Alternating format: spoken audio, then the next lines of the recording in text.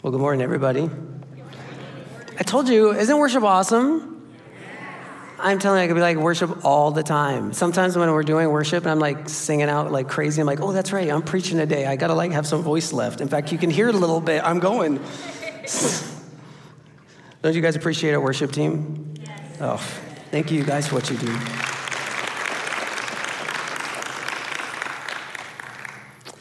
I'm going to pray over our time with the Word.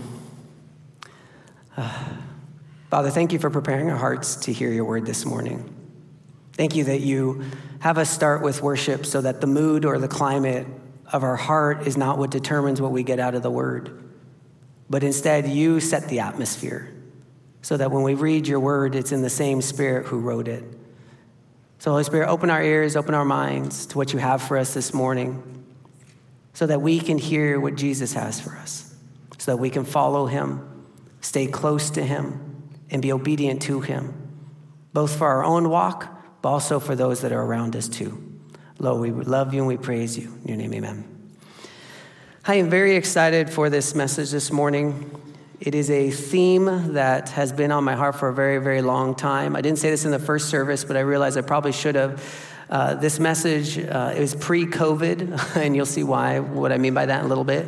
I say pre-COVID because I think I heard a comment after first service of someone thought that I preached this message because of COVID, and I realized in that moment, I was like, oh no, I want you to understand that the message that I have to preach this morning goes much further back for me than COVID. It's one of the great themes and loves of my life, and I'm excited to get to talk on about this morning.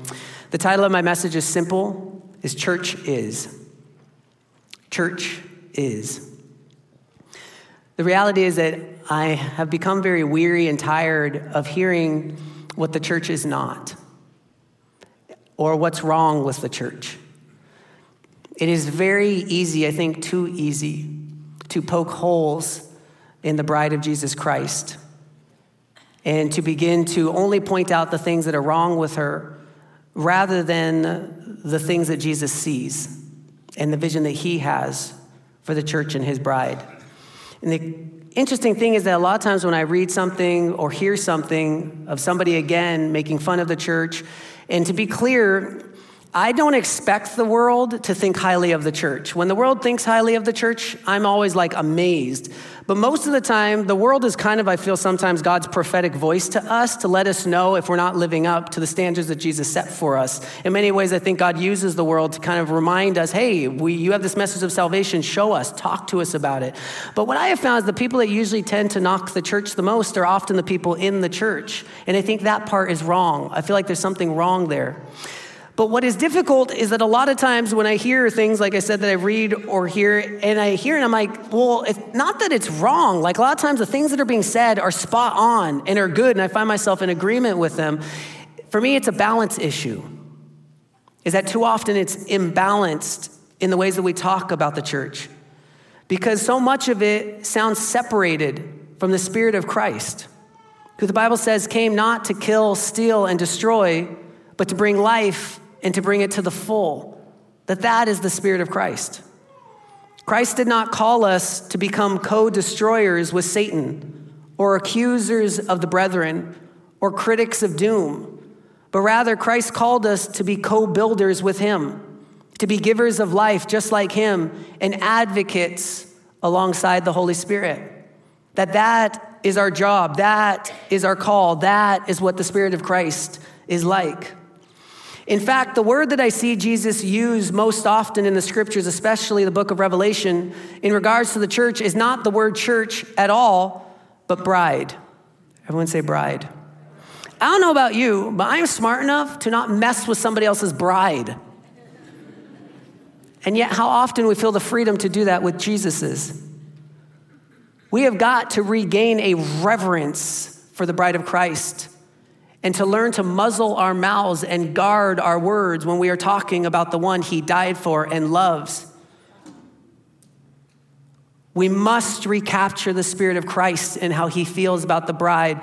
And that is not in some generic way, though there is a truth to the global church. It also means in how we see one another, because we are all part of the bride of Christ. In Jesus' eyes, the church is beautiful. Not perfect, but beautiful. And yes, there is a difference. Praise Jesus. You see, when I got married on my wedding day, and Sheena's coming down the aisle, I'm thinking to myself, she's beautiful. Bring me to tears, shaking my knees, beautiful. But if there was some naysayer over here and said, yeah, but does she have freckles? Does she have a wrinkle? I would have to go, well, yeah, of course she has some freckles. Of course she has a wrinkle.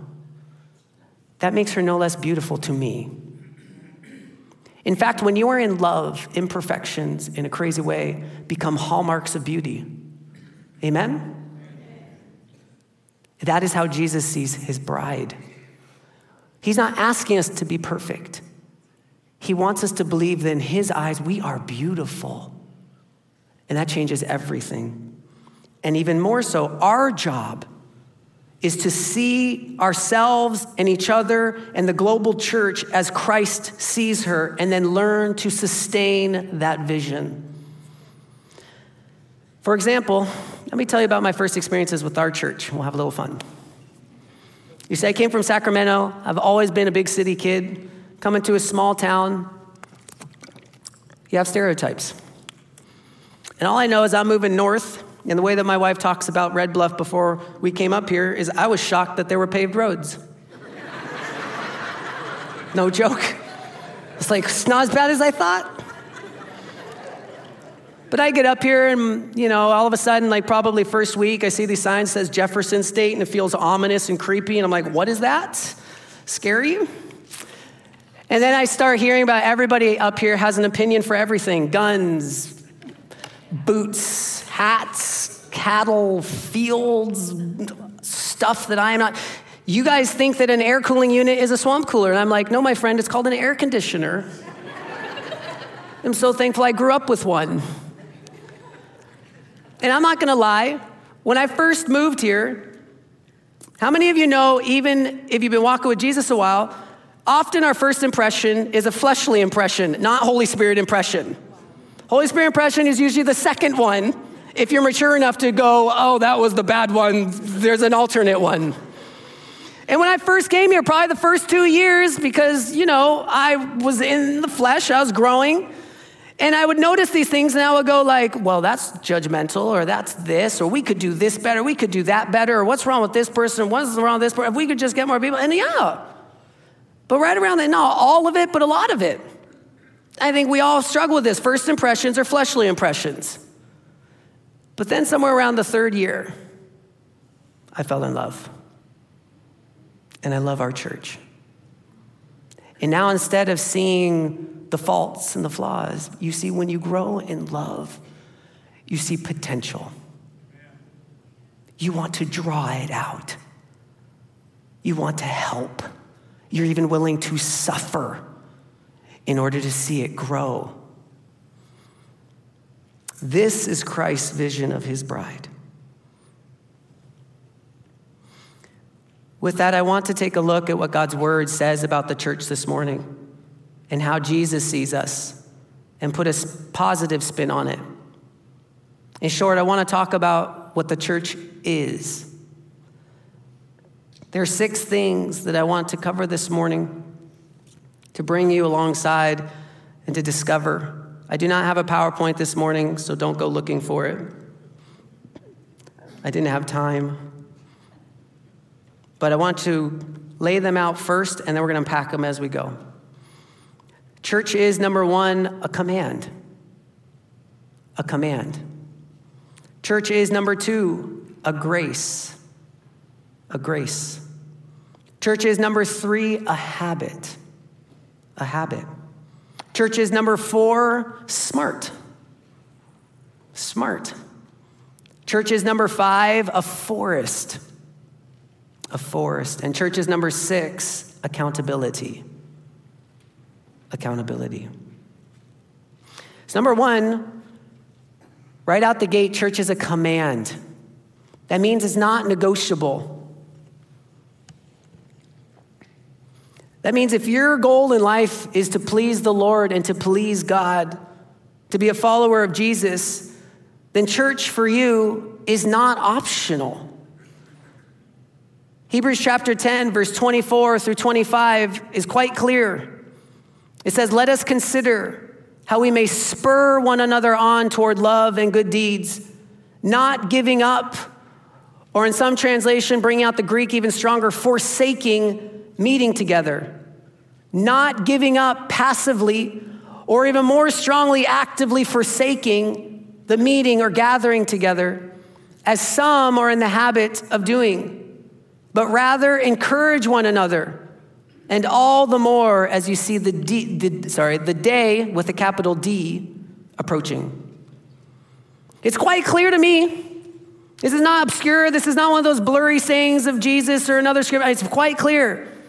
God, through the author of Hebrews, says, do not give up, or even stronger, forsake meeting together. In other words, never say, it's church, I'll eventually get there. Or even stronger, I don't need church. The Bible literally says, don't do that. We have a word for that. It's called sin.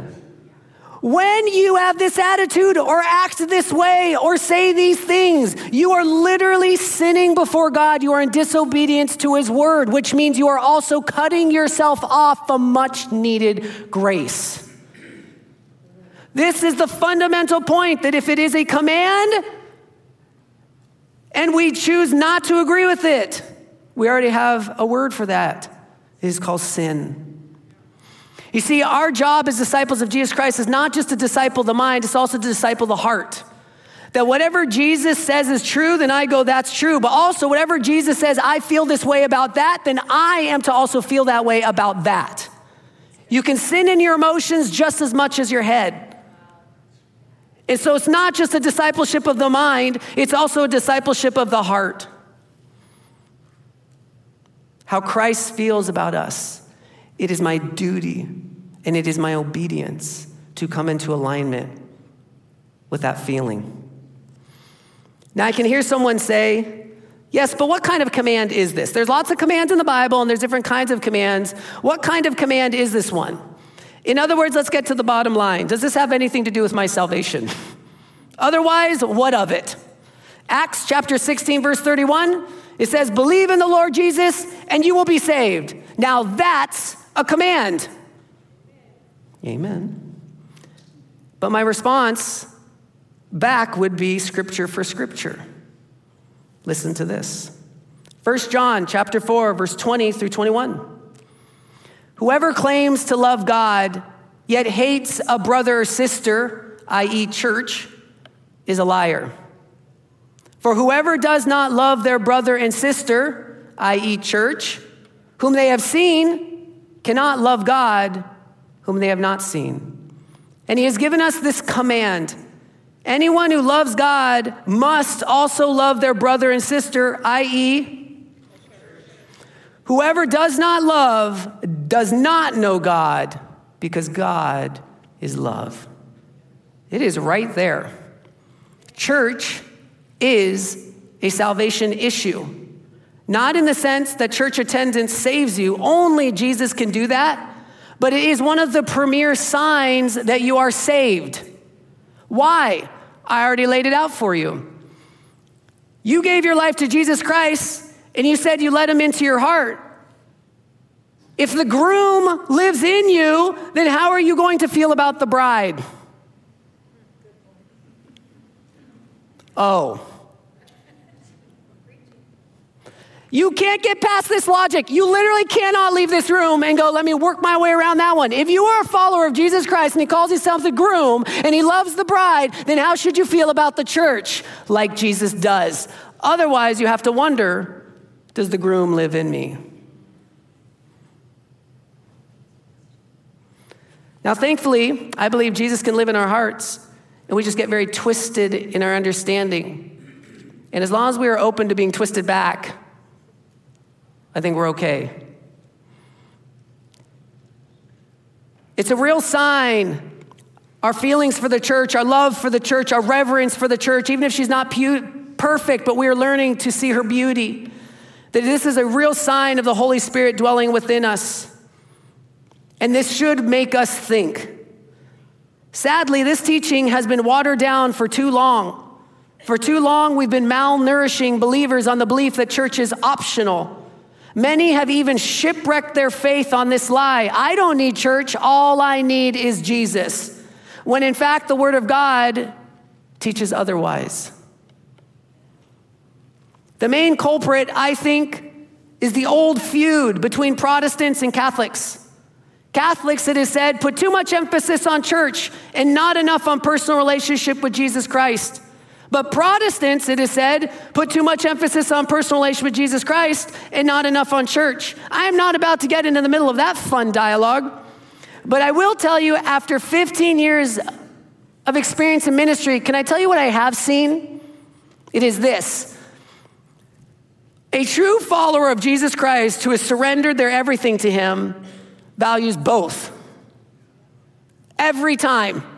Someone who fully loves Jesus, they are always, I need a personal relationship with Jesus Christ. Not that God's just up there. I need a personal, daily relationship with Jesus. But at the exact same time, they also on the ground recognize, I need church. Again, amen?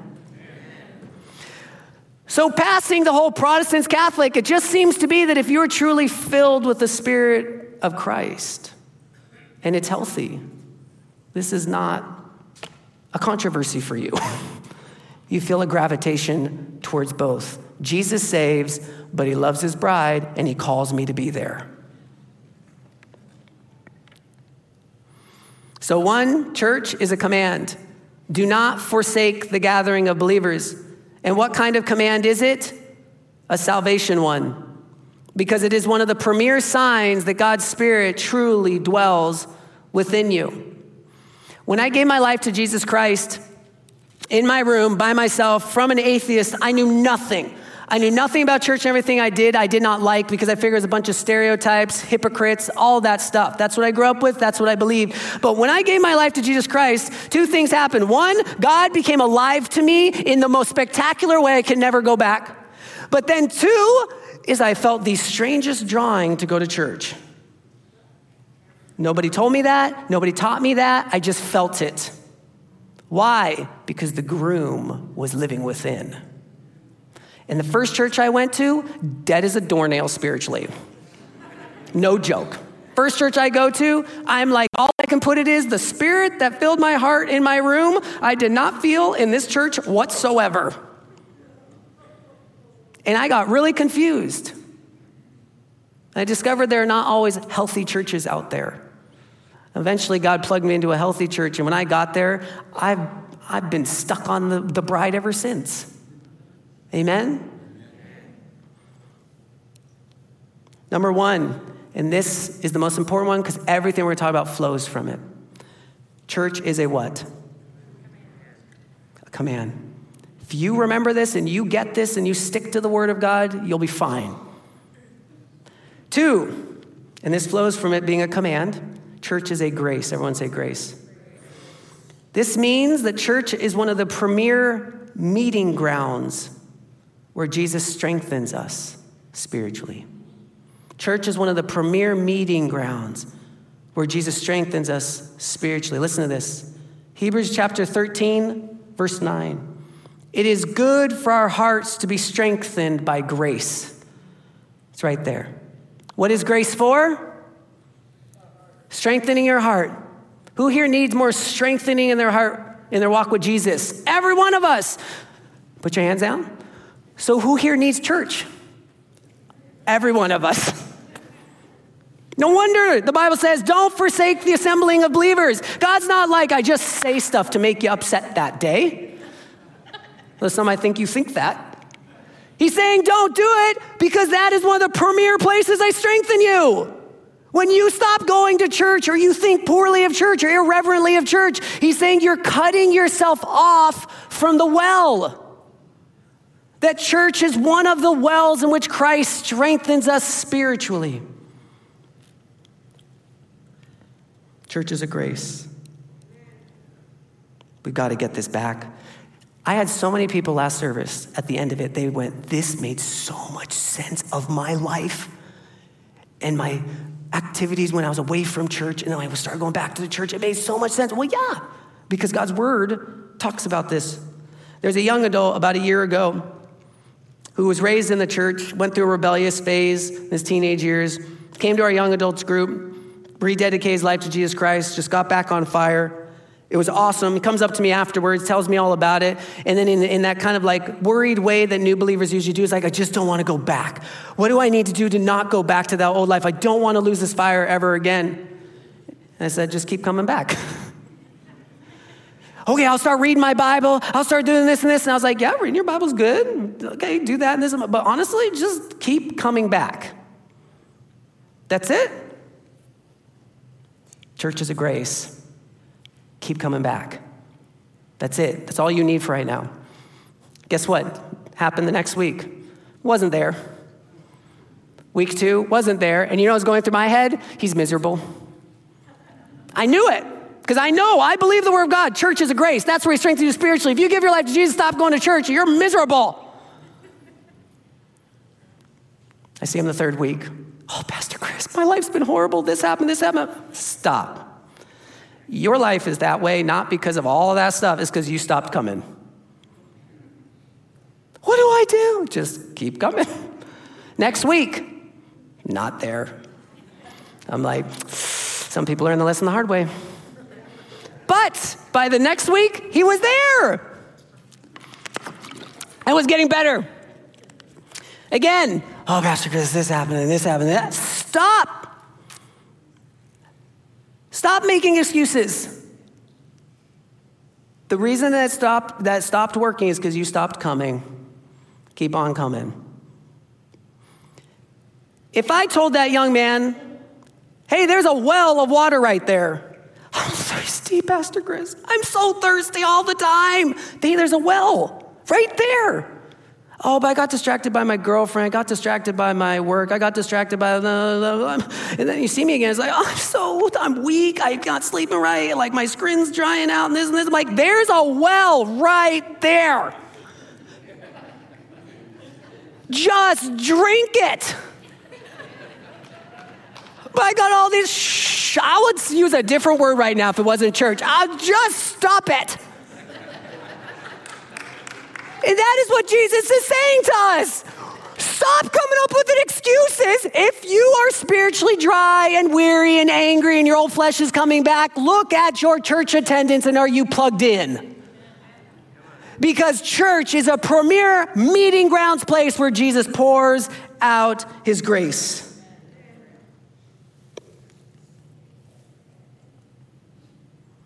Number 3.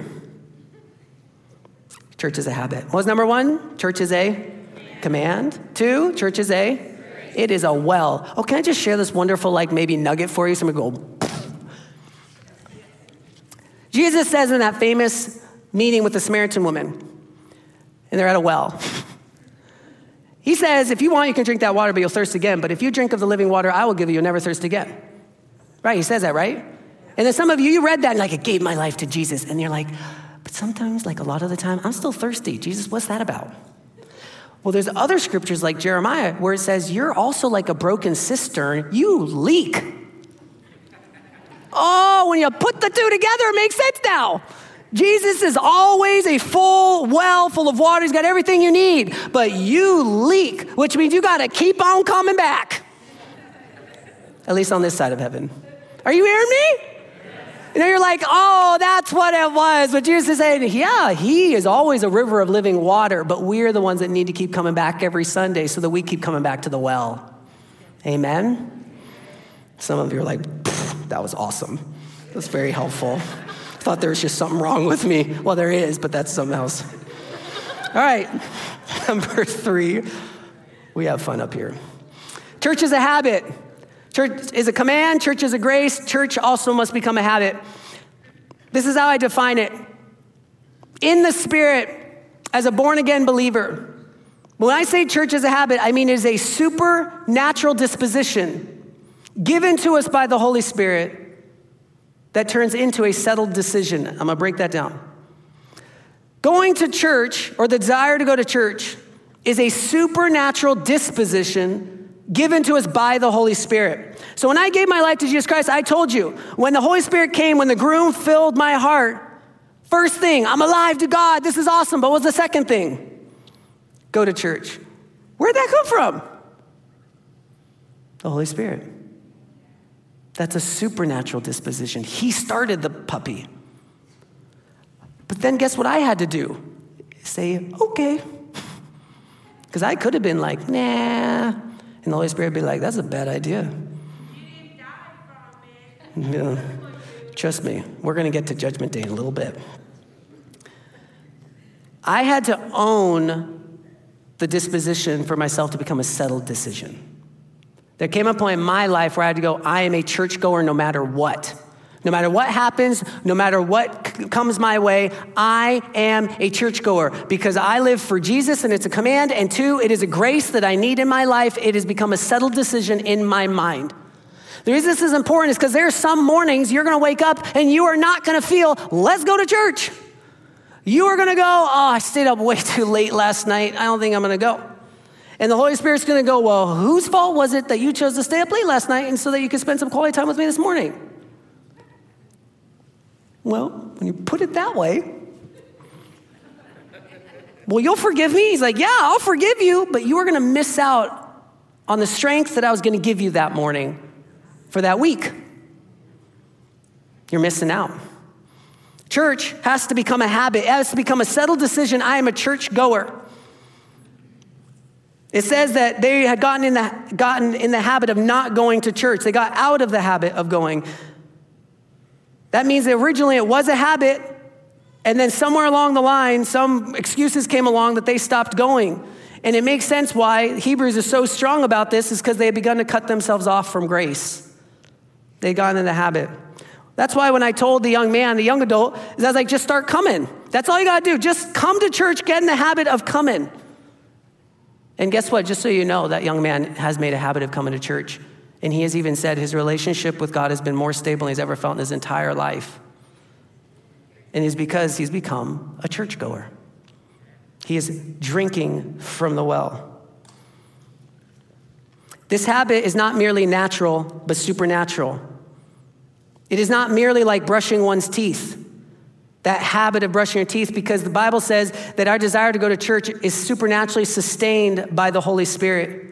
The Bible says, for God is working in you, giving you the desire and power to do what pleases him. So the habit of going to church is not natural, but supernatural, even if you've been going a very long time or grew up in the church. In fact, I'm kind of thankful that I came to Christ as an atheist because I didn't have any background. And so when I came to Jesus and I felt that plug to go to the church, I knew it was supernatural right out the gate. But some of you in this room, you grew up in the church, and it has never occurred to you that your desire to come to church is more than just your desire. That you come to church because underneath your desire is the living God calling you to himself and the gathering of believers. Especially if you're a young person in this room, you're like, well, I go to church because my parents make me. Or they made me. I would encourage you today to maybe understand that on one level that's true. Maybe it started off that way. But if you've truly given your life to Jesus and you're a young person, I am telling you something exciting today. You come to church. If you will look and you will pray, you come to church because the living God dwells within you. And you are here because he is the one calling you to him. Talk about that, making church come alive. This is also right where Satan gets in our heads. That he suggests really pathetic and human reasons to stop going to our life-saving well or life-saving grace. And this is where we kind of get pretty stupid about stuff. Well, that person hurt me, or that person bothered me. Okay, here's the deal. If you were like dying from thirst and there's a well over there and someone insults you, do you like stay away from the well? No, you're like, get out of my way. I'm going to go drink some water. You know what I'm saying? But we do this all the time. Like somebody bothered me, I'm not going to go to church today. So you're going to cut yourself off from God's grace that week because someone bothered you. Heck no. I say this all the time and I'll keep saying until I die. Nobody is worth going to hell for. Nobody's worth going to hell for. So why do I go to church? Because it's a command, because there's much needed grace. And if y'all bug me, I don't really care. I'll close my eyes, but I'm still coming. Because I am getting it. I am here because I follow him. I am here because I need him.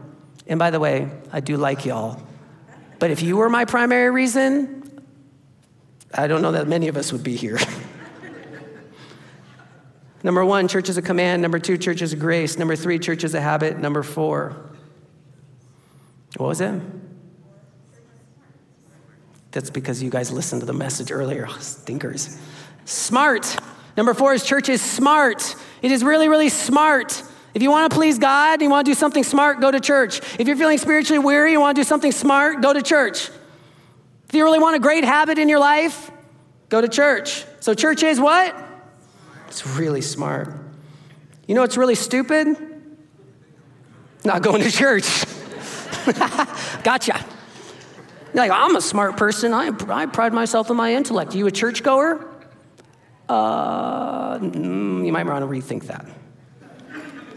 Even if God's word was not enough for you, science is confirming this over and over and over. Study after study shows that those who attend church are happier and healthier than those who don't. You can literally Google it, and you'll get study after study that shows scientifically, not done by believers, that those who go to church regularly are happier and healthier and do better than those that don't. Which as a believer, I'm like, shocker, no, based on what the word of God already told me.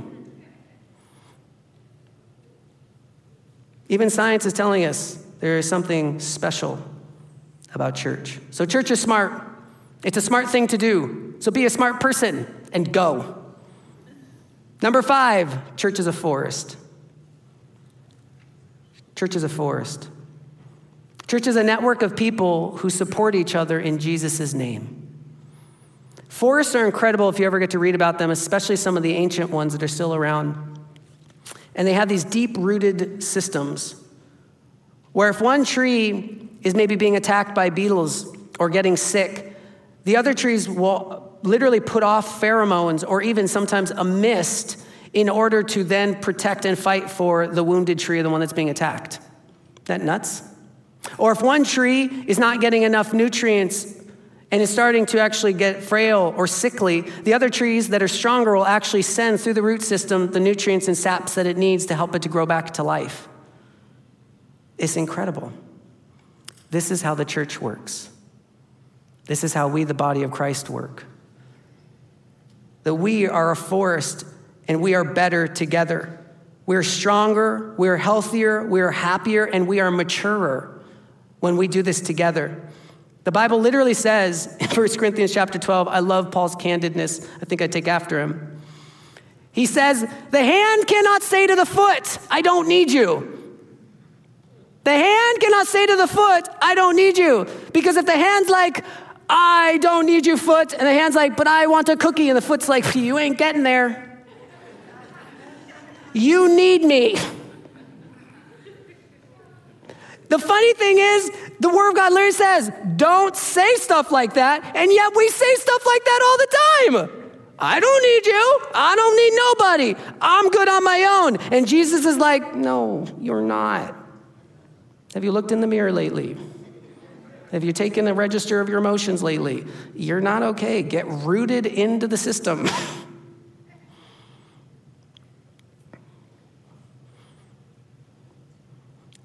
The church has been called both a hospital and a barracks, and they're both true. We come to church usually when we're broken and we need some healing. And it's usually the body of Christ that brings it, that network. But then also as training. Once you're healed enough, once you're better enough, then you start getting equipped about how to share your faith with others and bring the kingdom of heaven in your workplace or in your family or wherever it is that God is calling you. Both require that network and that forest. Being a part of the forest doesn't mean just receiving. It also means on some level you're giving too. So don't just come. Also ask the Holy Spirit where you can plug in and you can also give back. Find that place he has for you so that you keep a balanced and healthy life. So number 1, church is a command. Number 2, church is what? Grace. Church is number 3, church is what? A habit. Number 4? Smart. And number 5? Forest. You guys are good. I think this is out the PowerPoint. Number 6, last. I really want you to listen. I really do want to put, in a healthy way, the fear of God into you. I feel this for myself. Number 6 is church is accountability. You see, in that passage in Hebrews, if you noticed at the end, it said, spur one another on to good. Don't forsake the gathering of believers. Encourage one another. And then it ends with why? Because the day, capital D, is approaching. You see, the reason we also need each other is honestly to make sure that we pass Judgment Day. And this is the reason. We are all on this side of heaven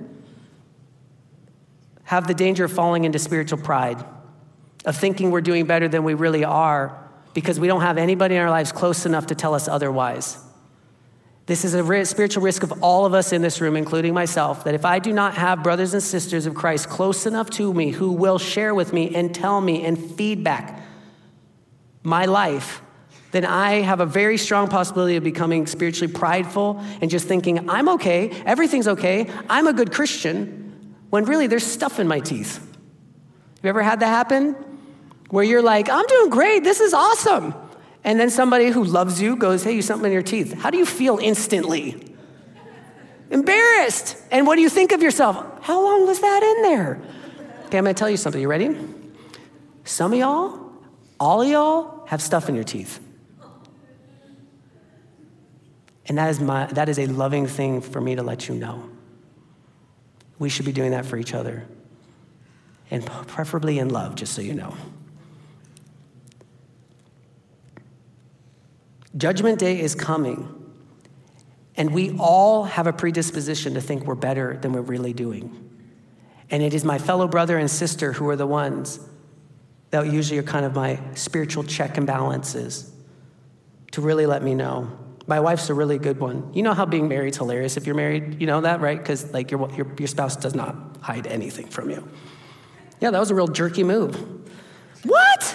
And the Holy Spirit's like, it was. Dang it. But in many ways, that helped me because I would have just kept going not knowing that I was becoming more of a jerk than I realized. And so on. Has anybody ever told you, like, you've been kind of angry lately, and you didn't know it until they pointed it out? You're like, well, I guess I have been. Aren't you thankful they pointed it out? Who knows how long you would have been that way? Church is accountability. We should all, on some level, be reverent about Judgment Day. God, do I actually look the way I think I look?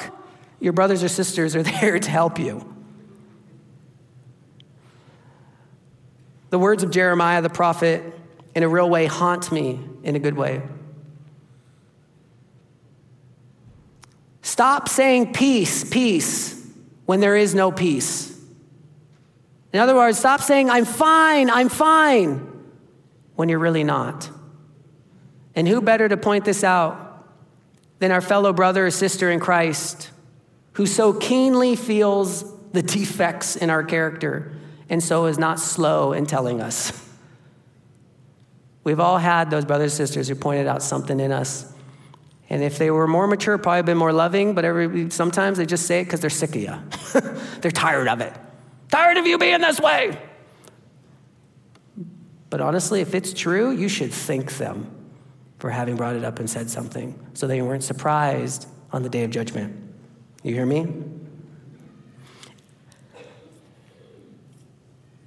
Can I tell you a funny story? What are we at? Oh, we're already over. Okay, I'm going to tell you real fast. You're going to love it. Before she and I were dating, we were just friends. Whenever the Holy Spirit would tell me to do something, I'd share it with her. And I'd be like, yeah, I chickened out. I didn't do it. I kid you not. This is what she would tell me. Stop being a wuss. Not kidding. And then she would, then that leveled up to, you're being a wuss. How did we ever how do we even start dating, right? Talk to me that way. And you know what's annoying? She was right. Almost every time, she basically was like, man up, man of God. And almost every time she was right. And I would have to be like, dang it, I am being a wuss in this area. And I would think to myself, well, I gotta be more courageous and brave. And so I started. And you know what? I'm way braver than I used to be. Why? Because I was willing to receive feedback from my sister in Christ? Do you have even one person in your life like that? Because if you don't, you better start praying that you get one, because you're probably not far behind where God wants you to be.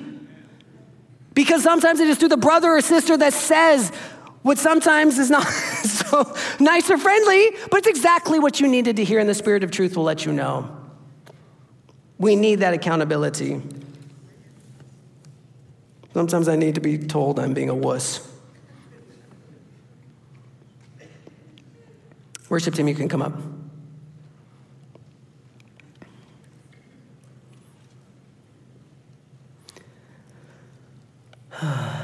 I believe the way that we see church is one of the great blind spots of our day. We need to recapture and start praying again for how Jesus sees his bride. And that when we separate ourselves from church, in a real way, we are separating ourselves from one of his premier places of pouring out his grace. There are tons and tons of people, even believers, who think, why go to church? What's the point? And now you have 6 things to tell them. Beautiful things. Are you miserable? Are you tired? Are you anxious? Are you hurting? Come to church with me this morning on Sunday. Just come and experience the presence of Jesus Christ. Just come and be strengthened by his grace. And it isn't kind of magical. I hope you don't mind I use that word. I just like that word. But isn't it magical sometimes you'll come to church and you'll be like in a funk and be like, I'm here just because I'm committed, which now you know is good, right? But then you'll leave and something took place. And you're strengthened in the Lord. Amen? Church is a gift. It is one of the best gifts that God could have ever given us. And I am hoping there are lots of these cool things going off in your head now where you're like, wow, that explains my dark ages spiritually. It was like the same time I had said no to church. I'm fine on my own, but then you look back and you're like, I was not spiritually healthy. And then you're looking at yourself now going, I started going back to church and I am happier and I'm healthier. I've got more spiritual momentum than I've ever had in my entire life. And there's some of you in this room that you're like, I've been going to church my whole life. I've been committed. And you're going to go, thank you, Jesus, for keeping me coming back even when there's so many times I almost stopped. What a gift. Let's be thankful for the church, amen? Church is a command. Church is a grace. Church is a habit. Church is smart.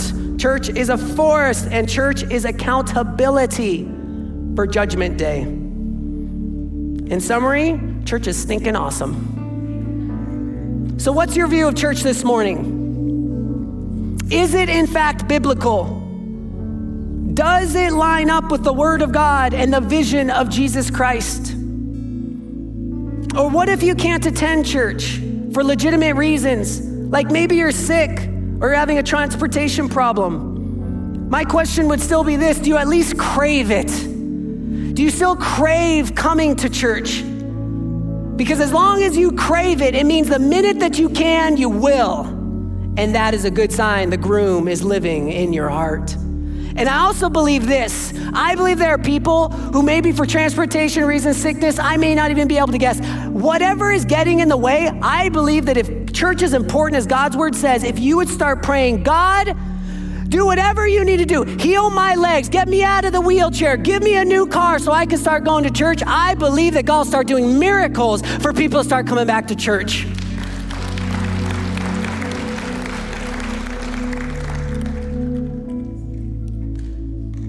What if you have no craving, though? What if you are here listening to this and you have no craving for church at all? The Bible says that is not good.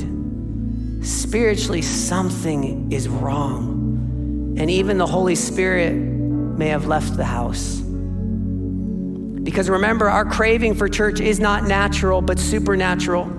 It is sustained by God in those whose hearts are fully committed to his son, Jesus. So I encourage you tonight that if you are noticing, I have no craving for church, I'm just gonna start mustering it up, stop.